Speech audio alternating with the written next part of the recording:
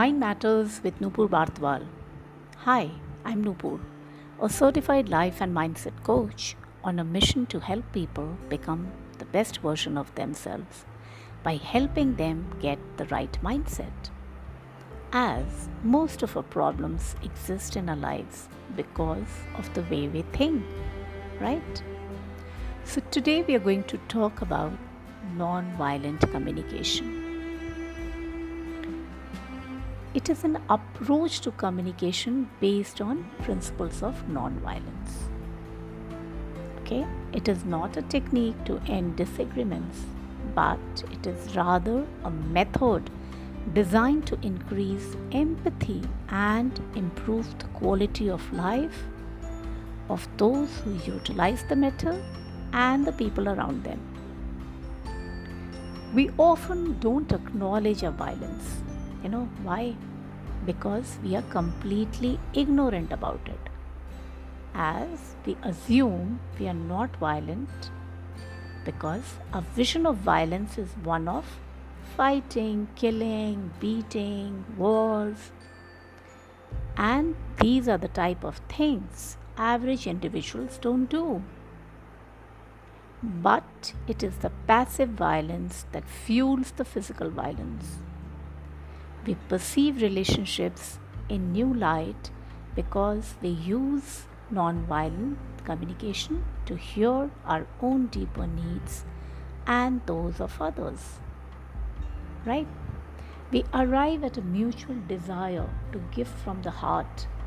We focus the light of consciousness on four areas referred to as the four components of NVC model. And what are these? Observations, feelings, needs, and requests.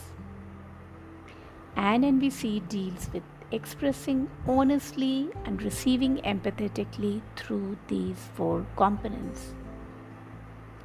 So, what do? First, we observe what is actually happening in a situation. What are we observing others saying or doing that is either enriching or not enriching our life? The trick is to be able to articulate this observation without introducing any of your judgment or evaluation. To simply say what people are doing that we either like or we don't like. Next, we state how we feel. When we observe this action, what are you feeling? Are you hurt? You're scared? Are you full of joy? You're amused? Or you're irritated? And thirdly, we say what needs of ours are connected to these feelings, which we have identified. And awareness of these components is present when we use NVC to clearly and honestly express how we are. Now we'll take an example. A mother might express these three pieces to her teenage son by saying, John, when I see these two balls of soiled socks under the coffee table and another three next to the TV, I feel extremely irritated because I'm needing more order in the rooms that we share in common. She would follow immediately with the fourth component, which is a request, a very specific request. Would you be willing to put your socks in your room or in the washing machine?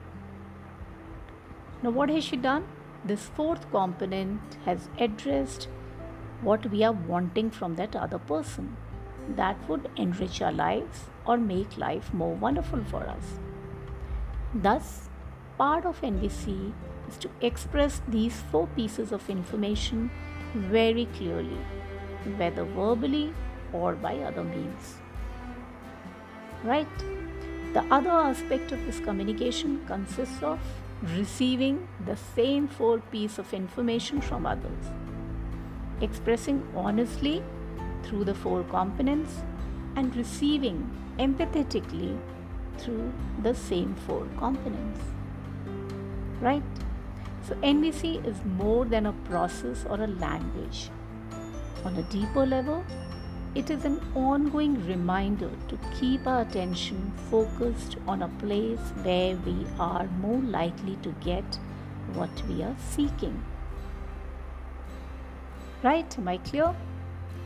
Great.